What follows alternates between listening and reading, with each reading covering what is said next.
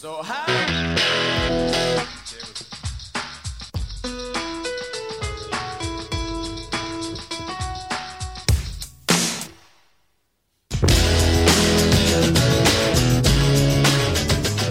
Three, two, one. Hello, everyone, and welcome back to The Second Estate.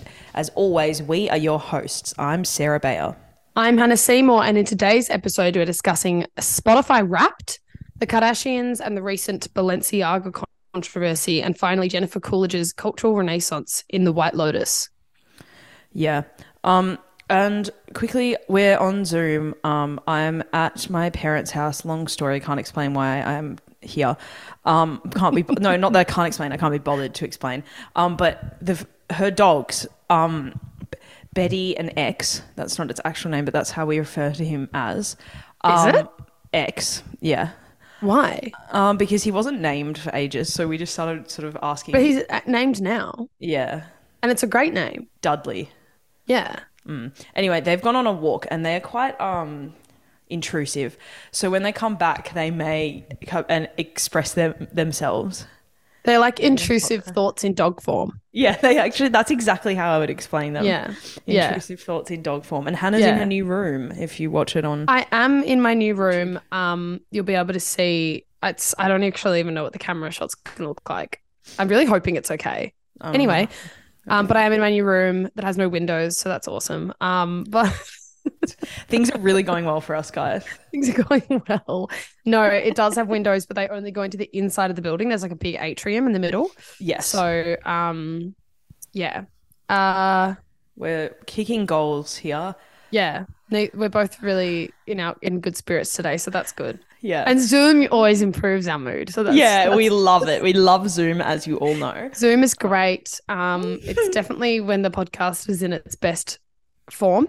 Yeah. I do have a shout out actually. We have some actual shout outs for the GoFundMe. Yeah. The shout out to Bella Salvatore. I don't think I told you that I met Bella. Bella has been a long time listener and messaged us, and I met her at my work the other day. I thought you met someone, or is that another person you've met at your another work? person? Yeah. Wow, that's crazy. I get to ever meet anyone. You just don't work in a customer facing role. I would say that's probably the reason. Like that's probably the main reason. Yeah. That's also, you almost met someone the other day, yeah, who turned out to be my friend. We found out who the person was. Last episode, we discussed the fact that Sarah saw someone wearing our merch in public and wanted to check who it was. And it's my friend Mackenzie, who also got a shout out last episode because you donated to the GoFundMe. So, Macca, you're getting a lot of airtime. Shout outs. Yeah. Turns out if you donate to the GoFundMe, you may get a lot of airtime. Yeah, which is really cool for you guys. But yeah, also shout out to Bella. Thank you so much for listening. Yeah, thank you. I actually did have a sort of experience where this has nothing to do with the podcast, but where I recognized someone at work and it was so weird. Like those moments where where someone says hi to you and you're like, who are you? I know you, but who? Like, because the situation is so random that you're seeing them in that you have like this like 5-second like brains loading thing of being right. You know what I mean? Like when you see, so it's a context you're not used to seeing them in. Yeah, or like just would never think in a million years they'd be there. And I was backstage at something that I was shooting for work on Friday night, in the comedian's green room. And someone taps me on the shoulder. So I knew who'd been there all day. I knew all the crew and I knew all the cast. And someone taps me on the shoulder and goes, Sarah, and is looking at me in the eye. And I was just like, I know your face. I know who you are, but I cannot place you in my life. And it was Ben, our friend, Slime's new Roman, who's been on the podcast. His really good friend, Tara. Yeah. And I was like... I almost said, like, how did you get back here? Because I was just like, why? How are you here? I like didn't say anything, and I was just why like, are you here? Like, no, but I was so confused. Yeah, I was yeah, like, you're not artist management. Like, I just had known everything. It was the end of the show, so like everybody had already been through that, and I was just like, and I was like, what? Like, couldn't even get words out, and she was like, I work for the network. Oh. And I was like, what the fuck? Why didn't Ben ever tell me this? He insists that he told both of us that we both worked like together and inevitably have now come to work pretty much on the same show, but he did not. He did not. That anyway, sounds like fake news. It was fake news, but the cool thing I did want to share about about something that happened on the weekend. We both had pretty big Saturday nights, I think, but I was at an after party for this thing and Eric Idle was there. Do you know Eric Idle? No. You know Monty Python?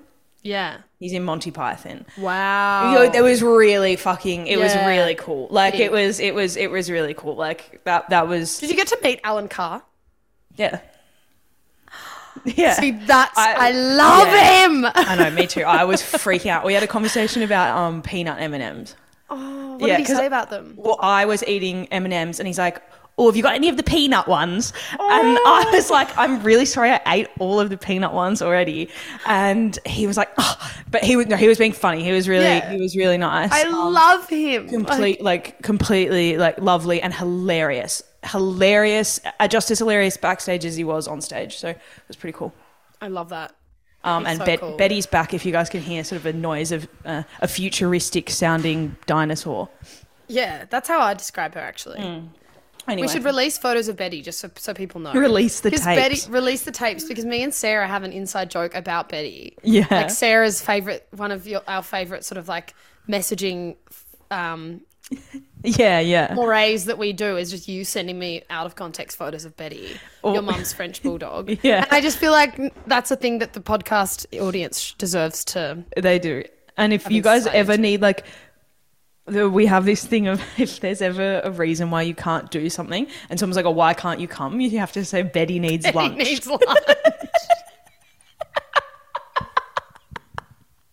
I don't know. That was one of the funniest things. That came from a story. It came from when I had to look after Betty and we were meant to do something for the podcast and I said to Mum, I have to leave her alone during the day. Yeah, and but Betty needs... you can't. Betty needs lunch. And I just remember you told me that and I was like, do dogs eat lunch? No. Like, it's not a thing. Some dogs only eat dinner. Like I know. Lunch. It's funnier if you know Betty. The world stops for Betty's lunch. It honestly does. Like, you know how like the world is like divided pre-stormy, post-stormy? Yeah. Time is measured around Betty's lunch. So fucking true. Oh, we need to upload some photos of Betty. I think we will. I might do a Betty dedication post. There's some great ones. For the real listeners, a feed post dedicated to Betty. Please do. Mum will love it because she'll think it's like she loves Betty and think she doesn't quite get why we find Betty so funny. But I feel like your mum listens to this, so she's gonna. Yeah. But she'll just be like, why are you being so mean about Betty? No, Kate, I love Betty. Like in a sincere way, that dog is amazing. But she's extremely funny also. So she is. And she needs lunch. All right. Should we get started? Yeah, let's do it. Cool. Okay. So as we do every year, Hannah and I have hidden our Spotify Wrapped results from one another so that we can share them with you guys, our loyal... Oh, fuck, we didn't do the shout-outs, the GoFundMe shout-outs. Oh, shit. Also, I'm on my dad's computer and I just started getting notifications and they're ringing in my ears. So, okay, well, you turn that off and then I'll do the first shout-out and then you do the next one. Yeah. So we have a couple of GoFundMe shout outs. Again, this is the GoFundMe to get us to see Leah Michelle in Funny Girl. We are nearly at $1,500. Have nearly raised $1,500, and that will mean we have to walk from Frankston Station to Flinders Street Station. I think we're like $100 away from that. So if you're listening right now and you have not donated, please just donate. If you donate $20, if 4 of you donates $20, then we have to walk from Frankston Station to Flinders Street Station. That is a fucked up walk. It's going to take us like 9 hours or something fucked up. And so please donate. If you donate over $30, you get a shout out on the episode. So without further ado, Holly,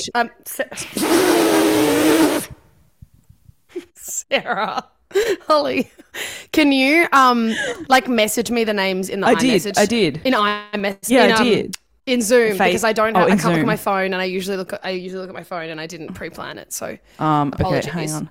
Yeah, I'll send it to you. No, that's okay. And I'll ask Holly to do it. Is that what I'm doing? Yeah. Holly is our friend, by the way, guys, who we hang out like as a group of 3 a lot. So it makes sense. It's not Hannah's weird pet name for me. No. Okay, so the first, did you get it? Yes, thank you. Okay. The first shout out is to Hayley Adams. Thank you. Your donation was very generous, Hayley. We really appreciate it, and we appreciate you listening. Thank you so much for potentially sacrificing one of your family members' Christmas presents for us. Yeah.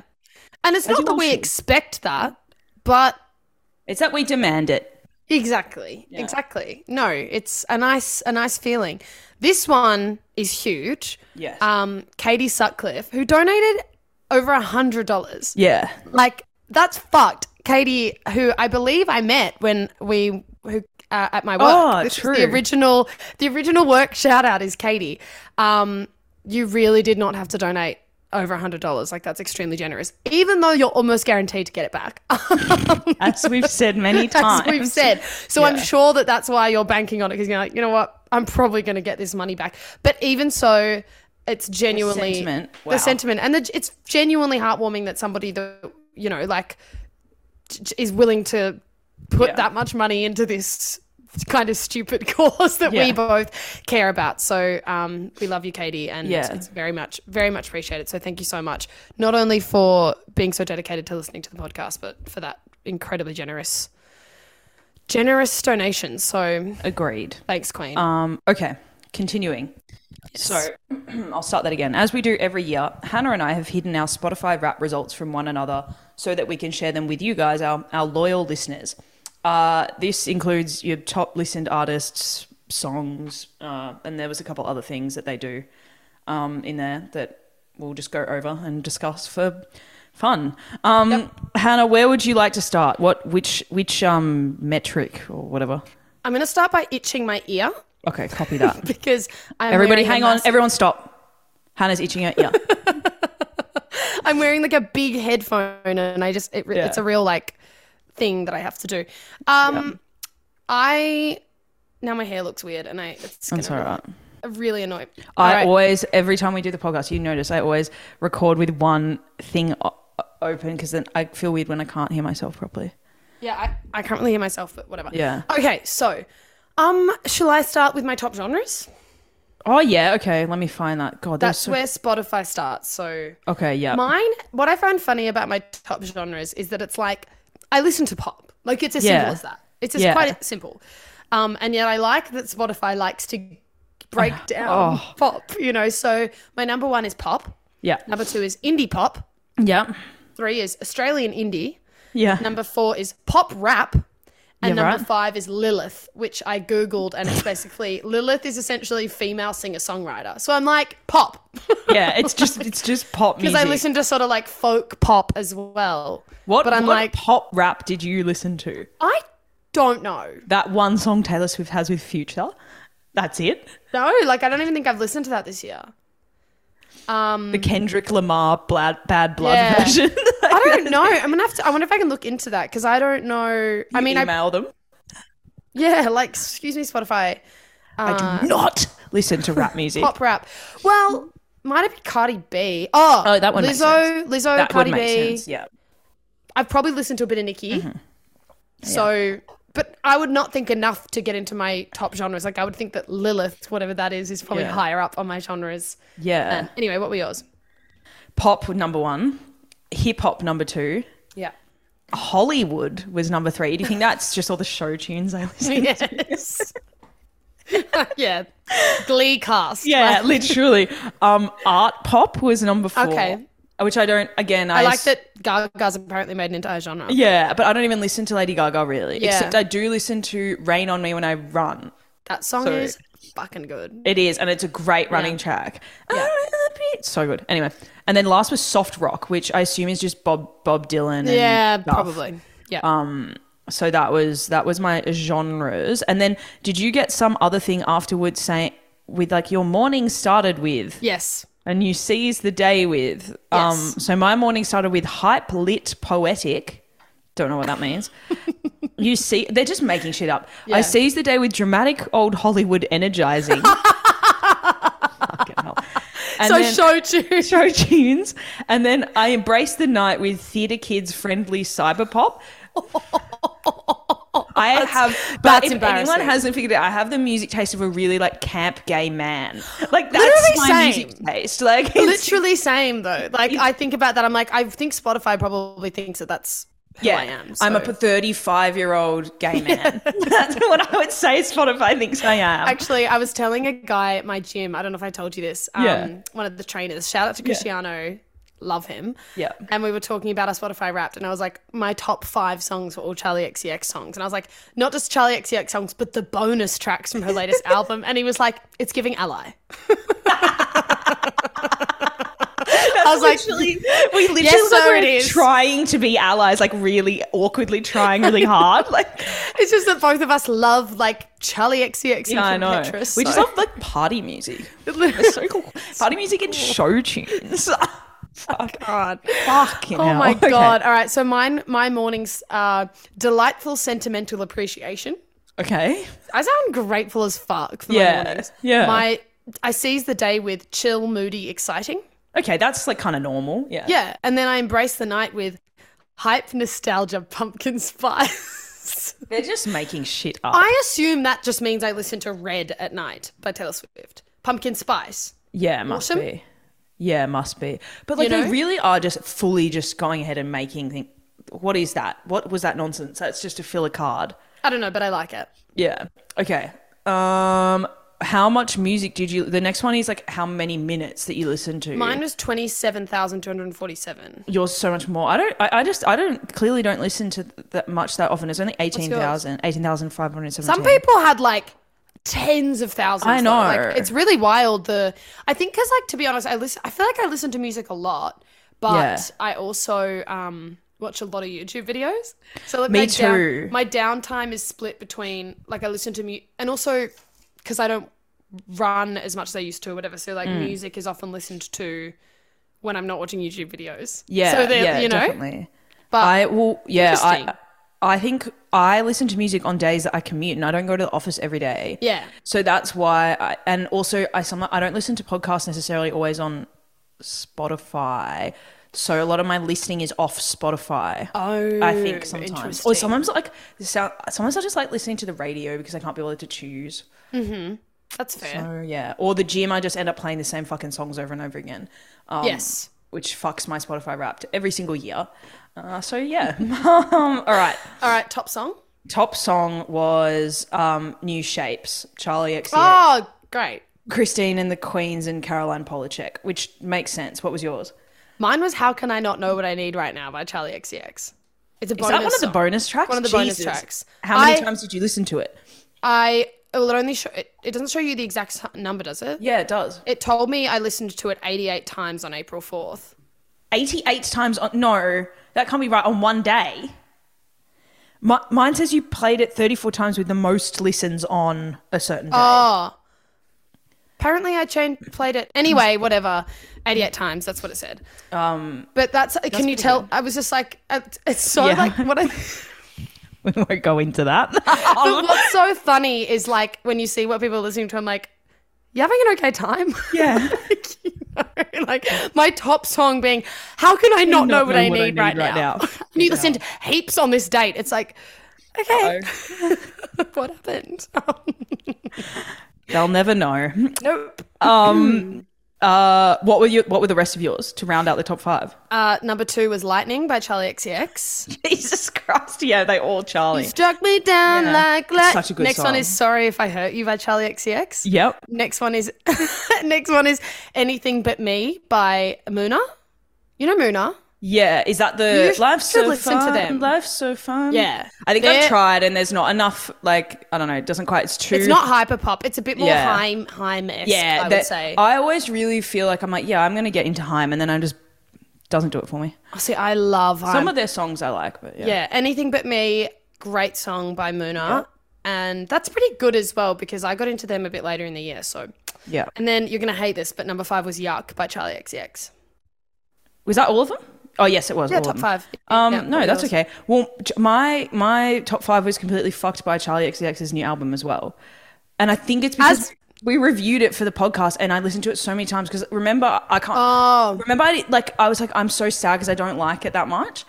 and like, or don't like as much as her older albums. And so I was like, I think I must have listened to it so many times, like be like, you have to like it now, like you have to. I did love New Shapes. I love that song though. That was I got really into it after we reviewed it. Yeah, right. Yeah, like I genuinely, I think I just got so into it. Like I genuinely love that album now. Yeah. When I first heard it, it didn't quite. Yeah, it didn't do it for me. But I love that album now. Yeah. Like it just shifted for me. So I think that's why it's so, because we got into it because of the podcast, and then I think I just kept listening to it. So yeah, I'm like really, anyway, my second one was Beg For You from that album. Then third was Caroline Shut Up by Caroline Polachek, which checks out. Such a fucking good song. Then 4 was Good Ones by Charlie XCX.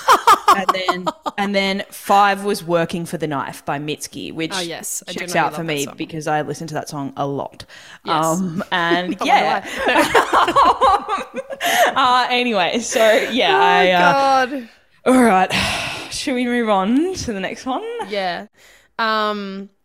My top artist, can you guess? No. Who could it possibly be? I don't know. It's Taylor Swift. Yes. Top 1% of listeners. I never get into her like top 0. Our friend Holly is always like 0.05% top listeners. Really? Yeah, of Taylor Swift. Holly constantly listens to music though, constantly. Yeah. Yeah. But like Taylor Swift made up almost a quarter of my listening. Yeah, fair enough. Yeah, I listened to her. Surprise me. No, so much. So she was number 1. Number 2 was Charli XCX. Number 3 was Muna.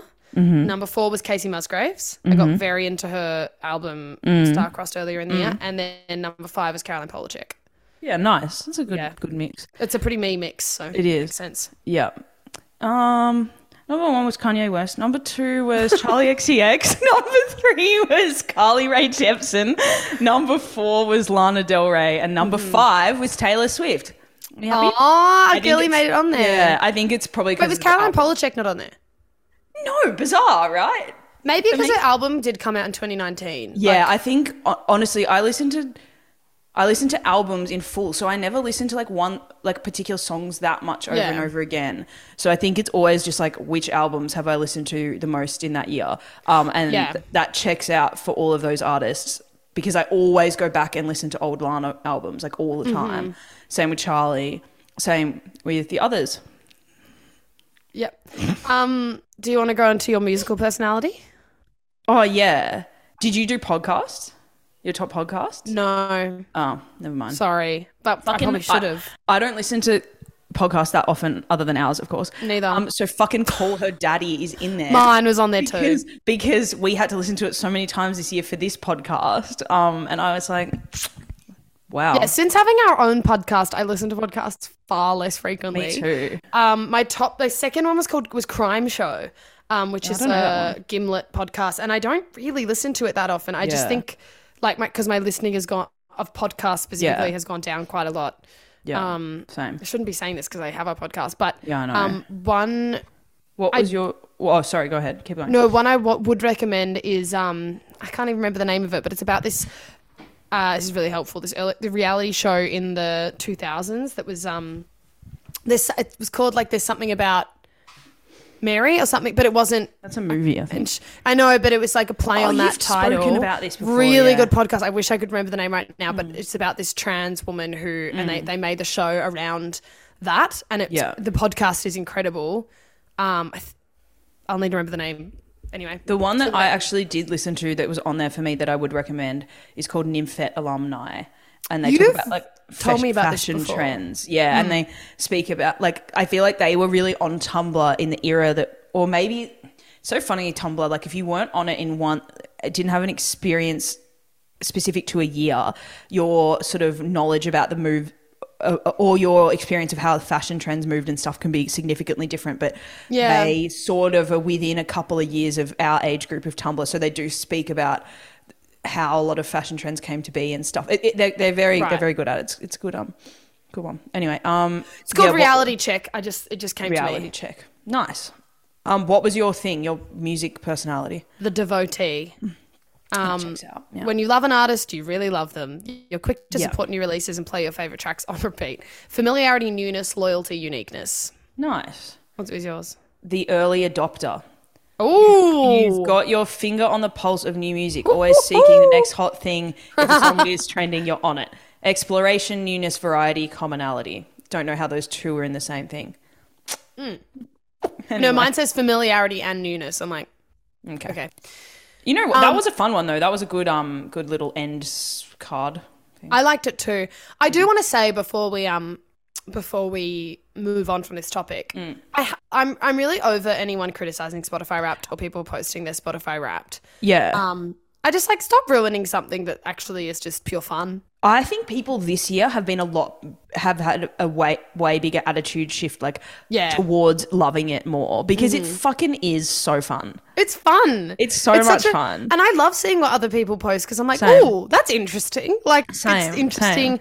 And I also think I've let go of like feeling embarrassed about I'm like, yes, I exclusively listen to pop. Yeah. you know? Who cares? So I used to use Apple Music and I literally only switched to Spotify because of Spotify Wrapped. I actually, every day of my life, I think about how much I'd rather be on Apple Music because I just like the way that, I much prefer the way that it organizes your like, especially I think because I like albums more than playlists, so it just organizes things in a different way and I much prefer it. Whereas Spotify I actually find clunky. Everyone's like it's got really good, but I've never fucking listened to my Spotify because I used to have Apple Music and I didn't like it. Interesting. I've never listened to my Discover Weekly ever. I haven't either, but I do like the way Spotify recommends music. Like if I start listening to an artist or a song or whatever, and then when it does that thing where it just automatically starts playing other music, I've discovered a lot of stuff that I like through that. Not through the Discover Weekly, but just through letting Spotify autoplay. Yeah, right, and I just found that Apple Music doesn't really facilitate discovery. At least when I used to use it. No, I don't know. I just like the layout of it, and when you added something to your library or whatever it made. I felt it was better. I feel like you already like know what you like and know how to seek out music that you want to listen to. Yeah, or I'll like I've read a lot of music reviews, so I think sometimes that's why. Yeah. Anyway, we should probably move on. Yeah. Okay. So Balenciaga, I'm going to start that again. By the way, just before we move on, my original sound for the part of the intro wasn't turned on. That's fine. Okay, cool. It's on mine. Okay, I turned it on after I noticed, but I just wanted to double check. Okay, that's being left in. Oh my God. Wait. Oh my God. Sorry. I just got a text. My housemate, Ruby, shout out to Ruby, got me a Minions advent calendar. Where from? Kmart. That's like the best present ever. Oh my God, I'm so really fucking sweet. excited. Good one, Ruby. Thanks, Ruby. Yeah. Okay.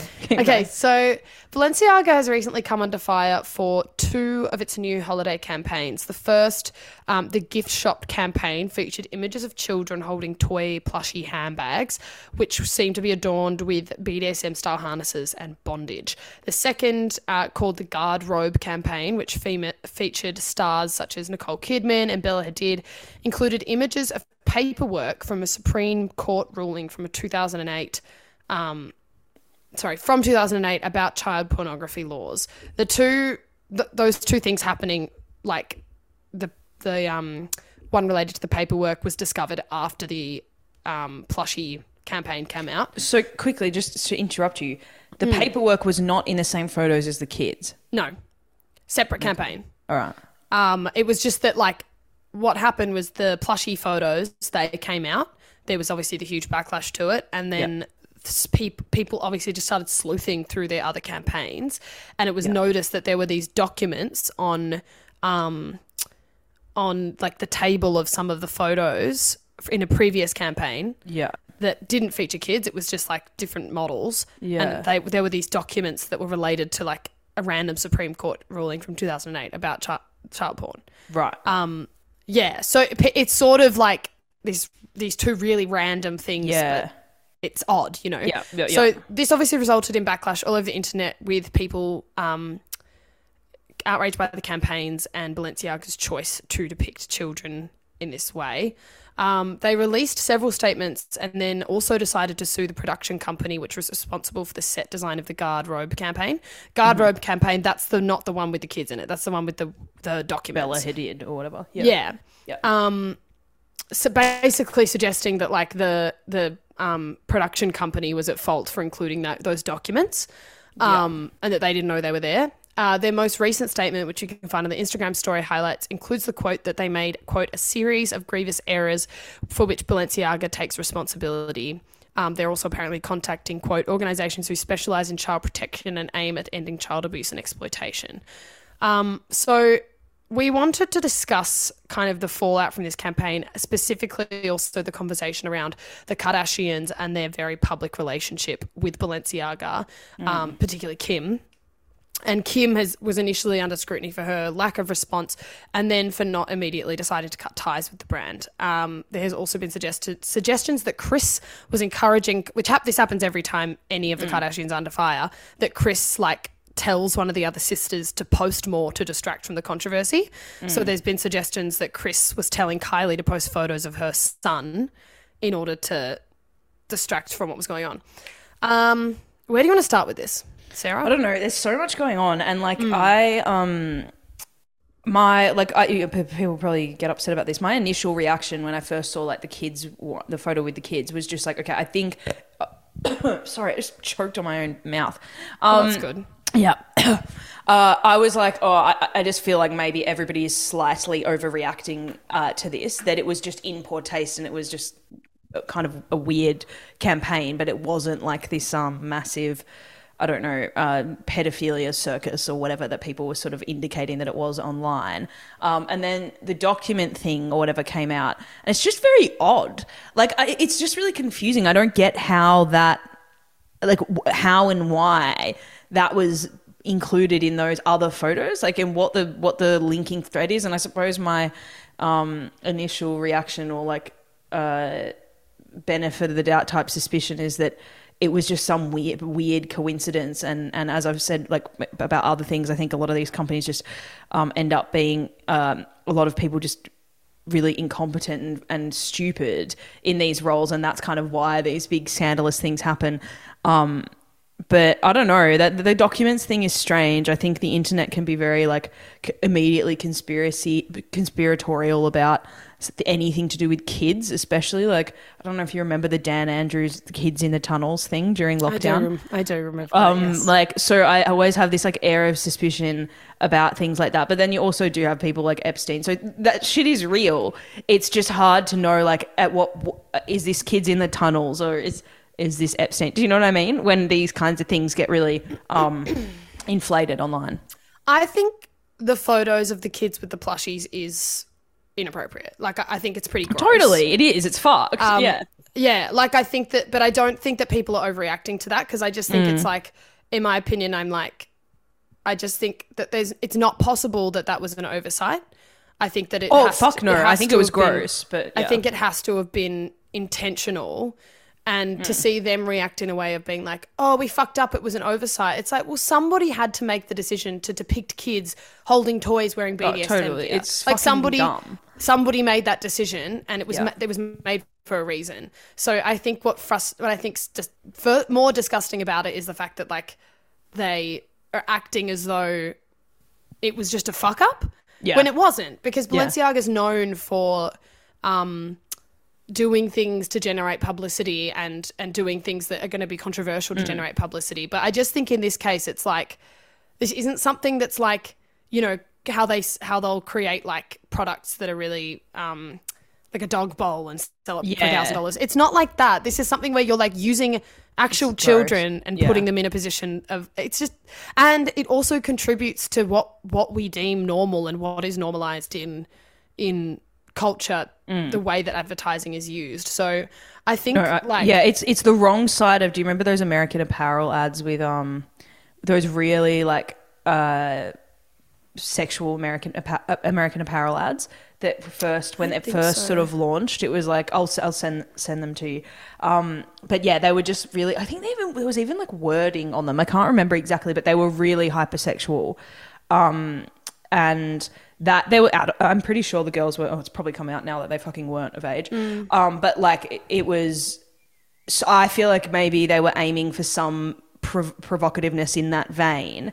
But anytime you use kids and provocation in the same sentence is automatically just going to be really fucked up. Yeah, Like, exactly. it's just, what I was trying to say before is like my suspicion is usually with these things that it is someone who's just incompetent and a little bit stupid doing it. But after seeing the weird document thing and stuff, I'm sort of like, it just seems a bit sinister and bizarre. Like it's sort of really attempting to be controversial and in like, but in a way that's not like, oh, what? Because being controversial or end? thought-provoking, it's like, this isn't something that needs to be, this isn't a thought that needs to be provoked. It's just like putting kids, it's just gross. So I thought there was a really interesting comment I have from this model, Tanya Gacek, I don't know if that's how you say her name, but she has like a small following on Instagram, and she posted these photos from a shoot that she did for Japanese Vogue in 2001 when she was, I think, 20, so she was an adult, and it's got her depicted in like sort of seductive positions holding a teddy bear. Yeah, right. And the photographer, Terry Richardson, was years later... of course it was Terry Richardson. ...cancelled and accused of sexual assault. And she said in the post, it's a long post that she did, this is in reaction to the Balenciaga thing, but she said, quote, "Watching this Balenciaga saga unfold reminds me of just how far removed from reality my industry is sometimes. How myopically attuned to a different value system where being perceived as cool, well-dressed and important tops any moral or ethical compass." And I think that that's a really interesting point, because it's like, I almost imagine that this got... They allowed this to happen because there aren't... people, it's full of yes men or people, nobody going, hey, this actually isn't okay.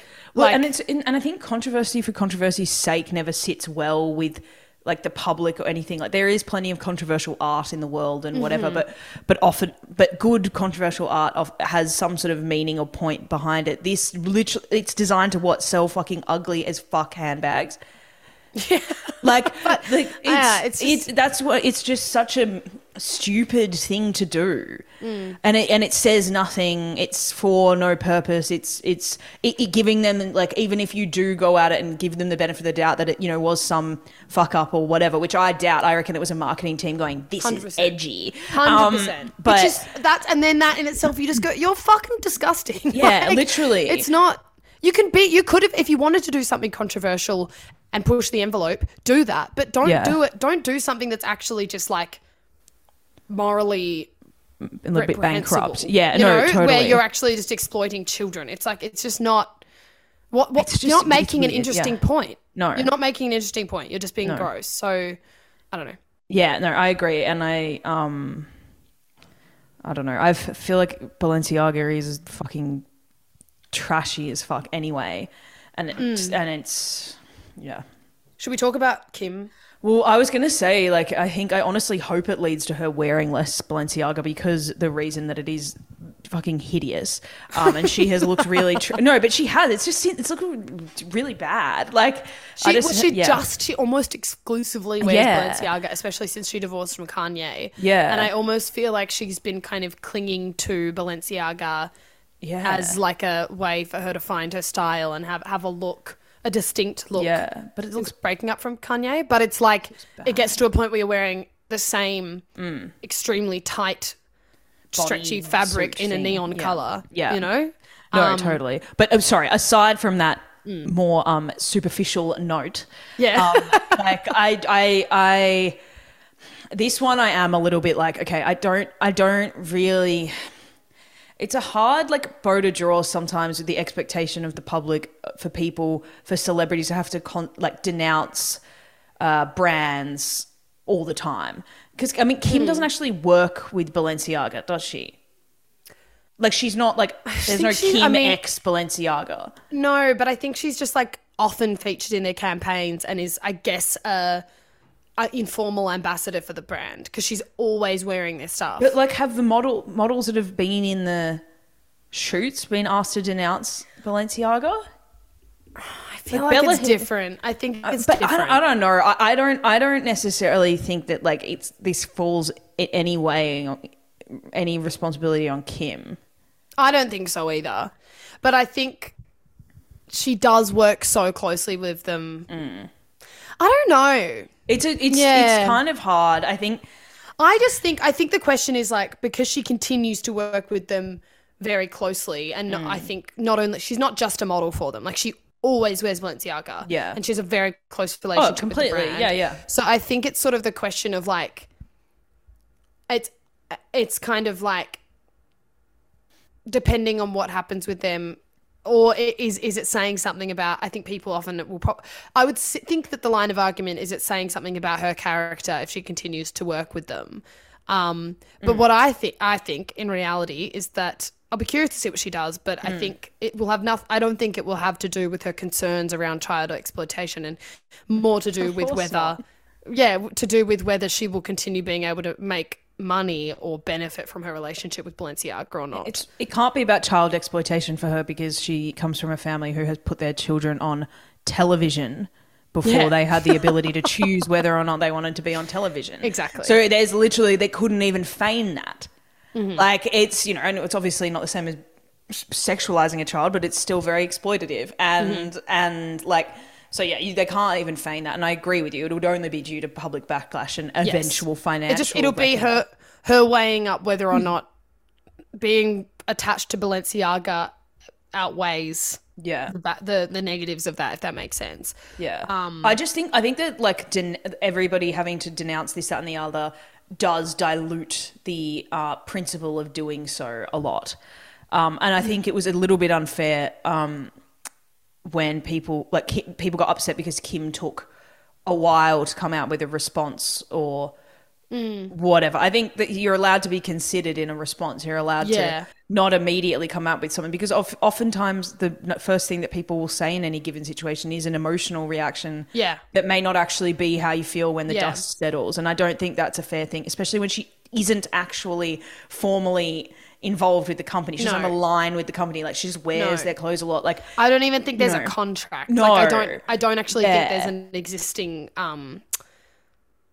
no, there's no, it's not Kim times Balenciaga or anything like that. So I think, that's a little bit, I think you can give people a little bit of grace and allow them to take time to formulate a response.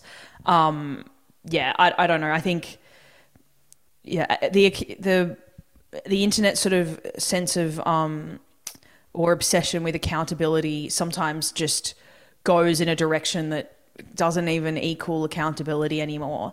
I feel it just... Well, because is it accountability if you're just doing it because you're being forced to? Exactly. And then and everybody knows in the back of their heads that half of the time these apologies, these denouncements, these breaking ties, these whatevers, it's, they're on the phone to their manager going, this is obviously fucking bullshit, but I'm just saying it to get them off my back. That's what's happening. Especially when it's the Kardashians, because we literally see on this show, like... Excuse me, I just burped. I think that was the first one of the app. Congratulations. Thank you. You see in the show, like that episode recently where Kim was reacting to the backlash around her saying, get your fucking ass up and work. And Chloe is going, people will just say whatever every time you say something. Like, they're just completely dismissing any of the criticism of what she said. So from their perspective, they just think it's all noise. And they're like... Eventually they're just going to go, well, it's just another thing kind of thing. So like, I think the time it is just noise. And so that's what I'm sort of becoming, like, real things become noise. And I don't think this is noise, because I think this is a bit weirder. Yeah. It's so fucked. It's just really when I saw it, I was like, what?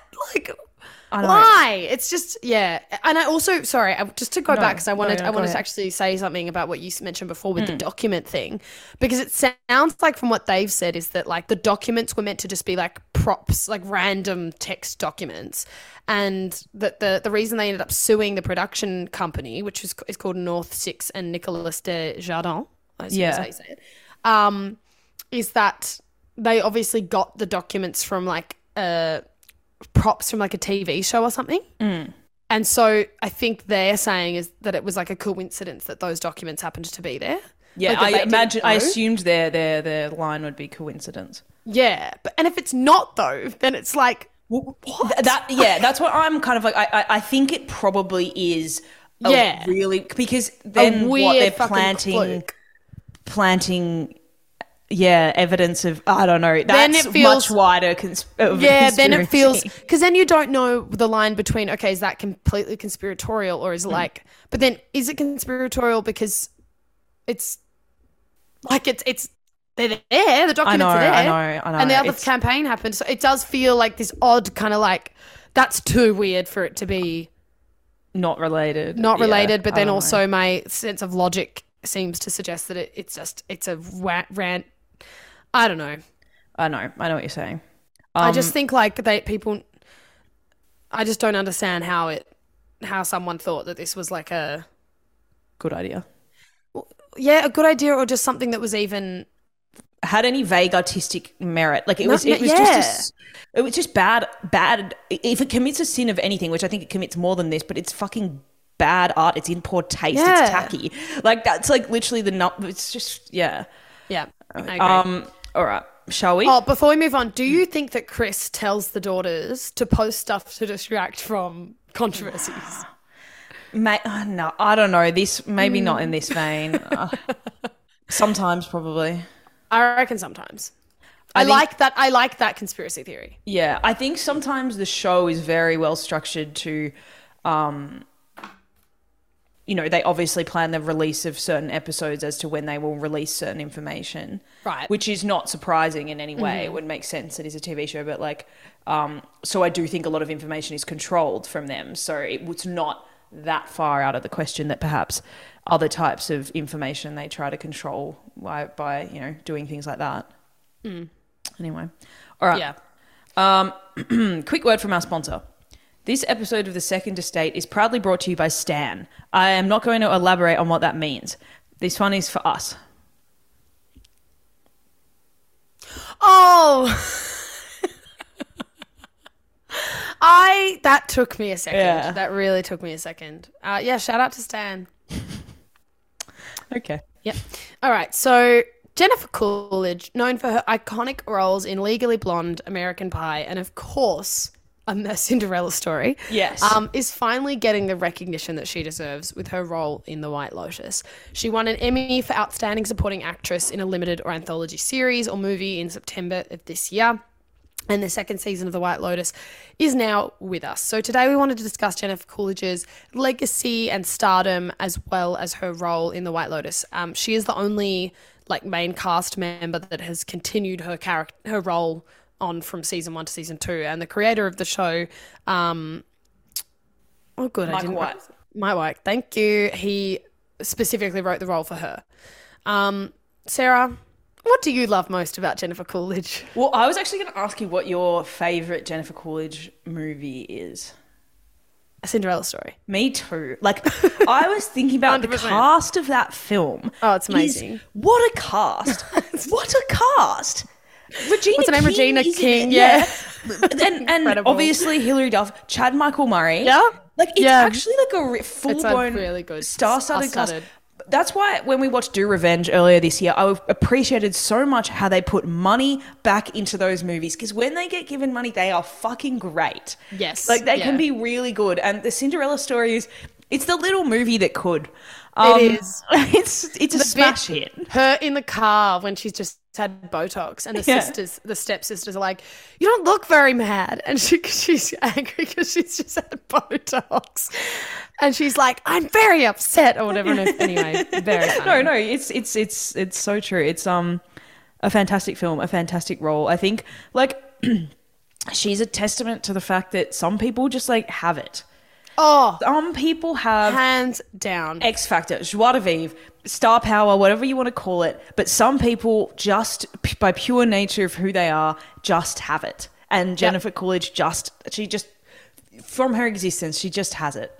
She exudes charisma and is just inherently funny. Yeah. Not even, I don't know, did you watch that interview with her in Variety? I watched about half of it. I think I was working. But I did, But you just, she's so effortlessly funny. It's just, and not even just from what she says, but the way, she's so unique in the way that she speaks and talks and expresses herself and holds herself, that it's just, she exudes funniness. She's just so funny. And you're just you watch a scene with her and you're just naturally drawn to her just because of something. I think sometimes we're all like, there is some attraction to people who are just like a little bit weird, who are a little bit, there's just like some little element of them, of the unexpected or something. And she has that. There's just a little bit of something where you're like, I could never be like, get in the headspace or come up with the answer that you've come up with. And that's why she sort of got some it's unexpected. Yeah, totally. What I loved, I was reading the article about her and her role in The White Lotus in Variety, and she improv'd more than any other cast member in The White Lotus. Which makes sense, because you just feel every character she plays, obviously because she is so distinct as an actress, like she gives off this very unique energy into every character that she plays. And one quote from Vice is that while remnants of her slightly lost, clueless character of the early thousands protrude her performance, Coolidge proves what should have always been known, that her characters have always succeeded because of their somewhat disguised depth. And I think that's like, there's something about watching her and her weirdness, but that she is able to kind of communicate so much. Yeah. With not a great deal of like dialogue even. Like she just you get so much meaning and kind of don't discount how far a funny face can get you in this life, or like you know, the ability to make really funny facial expressions. Yes. If you watch like a stand-up tell jokes and they like aren't expressive, and then you watch a stand-up tell jokes and they are expressive, it's like it's chalk and cheese. And she just had her ability to move her face in an extremely funny way. There's like people even in my life that I know that have really funny facial expressions, and like it's just so fucking funny because of that. And she is like the master of that. Have you been watching the recent season of The White Lotus? Yes, so I've watched the first 2 episodes. Okay, so good. I think it's better than the first, and when you get up to it's so good. I want you to fucking get up to date. I think what I love about this show is, and it's in this Variety article, they talk about Mike White and how his intention with it was he always wanted to create something that showed human beings in their most flawed, you know? And I think that's what's worked so well about this show, is that like everyone sucks. Totally. Everyone sucks. And it's like, that's the reality of human beings, that they you don't like anyone. Yeah. It is true. Yeah. Yeah. And I think that's what makes it so, I mean, obviously there's so much that makes it work. The music is one thing. How beautiful the location is another thing. The cinematography on this season, they have stepped it up. I want to go there so badly. Oh my God, right? I know. So badly. The interactions that the people have, and I think what's so good about it and what's so well written is that people are having, the dialogue feels natural. Like it feels like how people actually talk. Yeah. And so you'll be watching a scene and sometimes it feels like, wait, why is this happening and why are we seeing this? But then you kind of are clocking that you're getting all of these kind of clues as to their personality. Unsaid sort of meanings about the characters that will make sense later, or you know, dramatic tension. Yes. It's so good. It's so good. No, I think it's such a brilliant piece of television, and I think I remember when I was in Tunisia earlier this year. We were at a resort, like one of those kind of, you know, not obviously not as nice, but in one of those kind of resorty, all-inclusive places. Yeah. And I was watching this guy. We were like by the pool, and I was watching this guy. So we were in Tunisia, and I was watching this Algerian guy get in a fight with the staff by the pool because he wanted to move a banana lounge to a certain spot, and they were like, "We can't move it." Because this other lady was already on it, but she'd gotten up to go in the pool. So there's just some big fight about this banana lounge.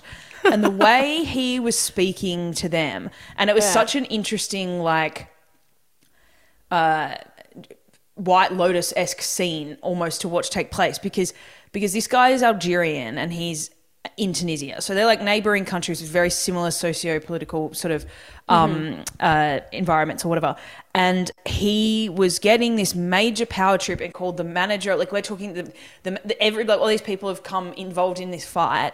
And was just trying to like assert some sort of dominance over these people who were there to serve him effectively. And then the way that, and I was like, fuck, that is an interesting, examining this is such an interesting thing of looking at power dynamics and what happens when people get money and then how they view who they were. Do you know what I mean? Like it's like if when people go from having nothing to having money. I don't know if that's this man's case, but I was just thinking like, fuck, that would be a good White Lotus storyline of someone who's kind of come from being the employees at the place and then becomes like a guest, and then how they treat people, even though obviously everybody's human and fucking no one ever deserves to be treated like the way that this man was treating them. But I was just thinking in my head, wow, I'm going to invent a backstory for this man right now. And that would be such, but it is true. The way people behave in these resorts is like so despicable. And the way they treat staff at these places is disgusting. And then the way that they treat each other. And so it's such good grounds. And the way people behave on holidays, just full stop. Great grounds for a fantastic series. And there's so much to mine from it. I think to extend that just to any kind of like service-based industry, because I'm speaking specifically about work. Yeah. But the way that people speak when they are being served or when they're being like, especially in a hospitality context where somebody's like, I mean, I'm sure in retail as well, but when where they're being served food or that kind of thing, and same in hotels and stuff, it really tells a lot about a person, but it also changes people's behaviour in like quite a distinct way. It does. And also like even in hospitality, the way that people interact with each other in a restaurant or whatever, like it's so interesting. And it comes, I think, back to the whole idea that when somebody is serving you, often people have this inherent belief that they are lesser than in some way, which goes back to our, Victorian roots or whatever. Yeah. But no, it's I completely agree. I think it's like, it's wild to kind of people watch in those sort of, and I see it every day with the way that people talk to me, and it truly is like,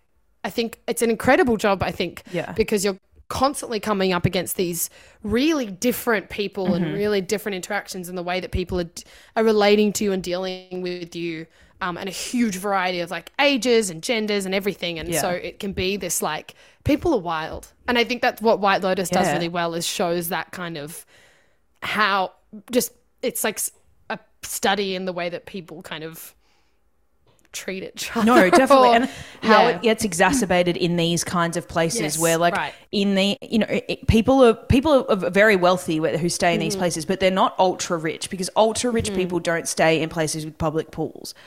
Right. You know what I mean? Like it's like, so they're at that level of wealth where they villas. They have their own private homes. They don't do that. But like, it's like, they're at that level of wealth where so much expectation comes from it or something. It's a really interesting sort of band of people they're looking at.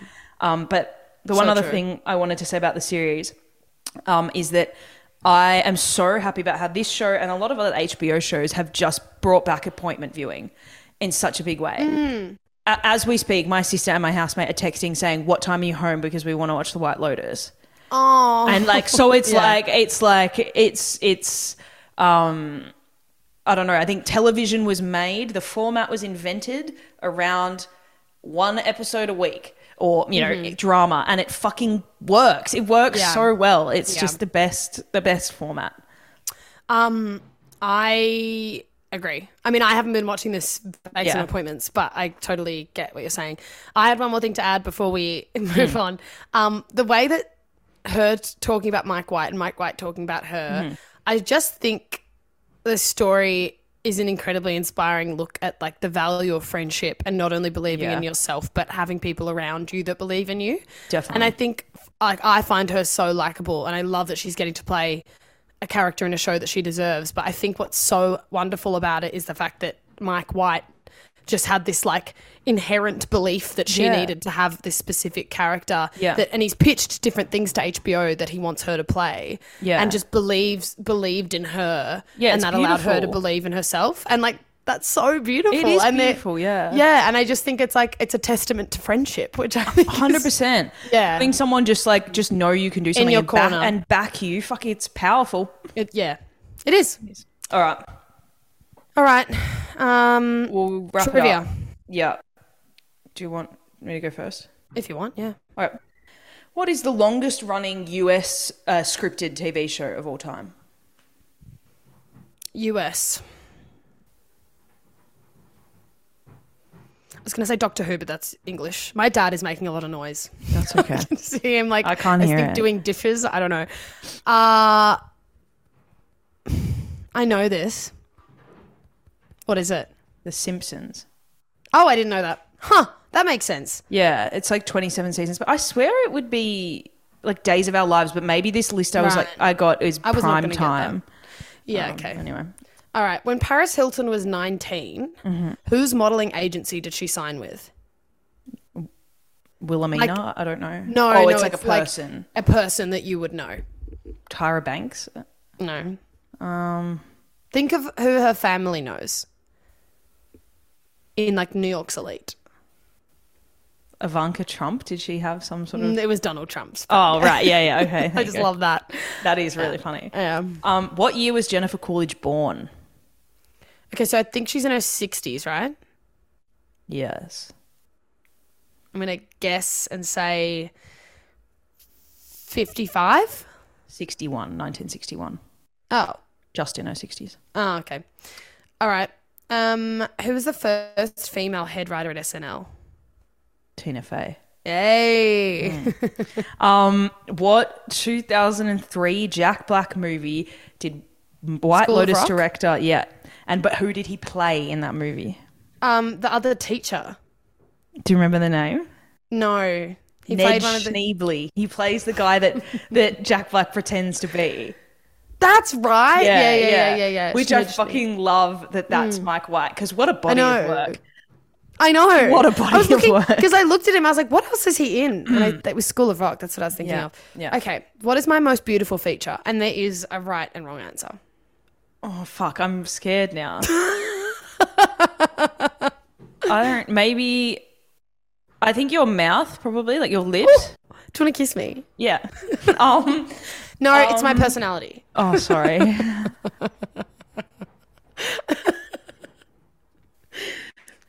Good to know you like my lips, though. Yeah. You have a lovely smile. Oh, guys, I think Sarah likes me. It just shuts down the call. Okay, if you listen to the episode, comment on our new Instagram post whether or not you think Sarah has a crush on me. Yeah, I do. Yeah. Anyway, so oh god, I reckon this was a good episode, especially for Zoom. Yeah, it wasn't too bad. We've been going for an hour. Good. All right. Well, please listen. Fucking hell. Please donate to the GoFundMe. We really appreciate it. If you haven't already, follow us on Instagram, follow us on TikTok, follow us on YouTube. Follow us if you follow us in real life. Follow us around on the street. Yep, stalk us. Yeah. No, if you listen on whatever like platform, whether it's Spotify or Apple Podcasts, please follow us on there and leave us a review as well. That really helps. Actually, we had an average 4.9 star rating on Spotify this year, so thank you so much for that. Yeah. If you would like to help us keep it there, feel free to leave a review. Yeah. So we love you. And yeah, I also posted something very heartfelt on our Instagram, but I did mean that. Thank you. That was sweet. Yeah. And thank you very much for listening.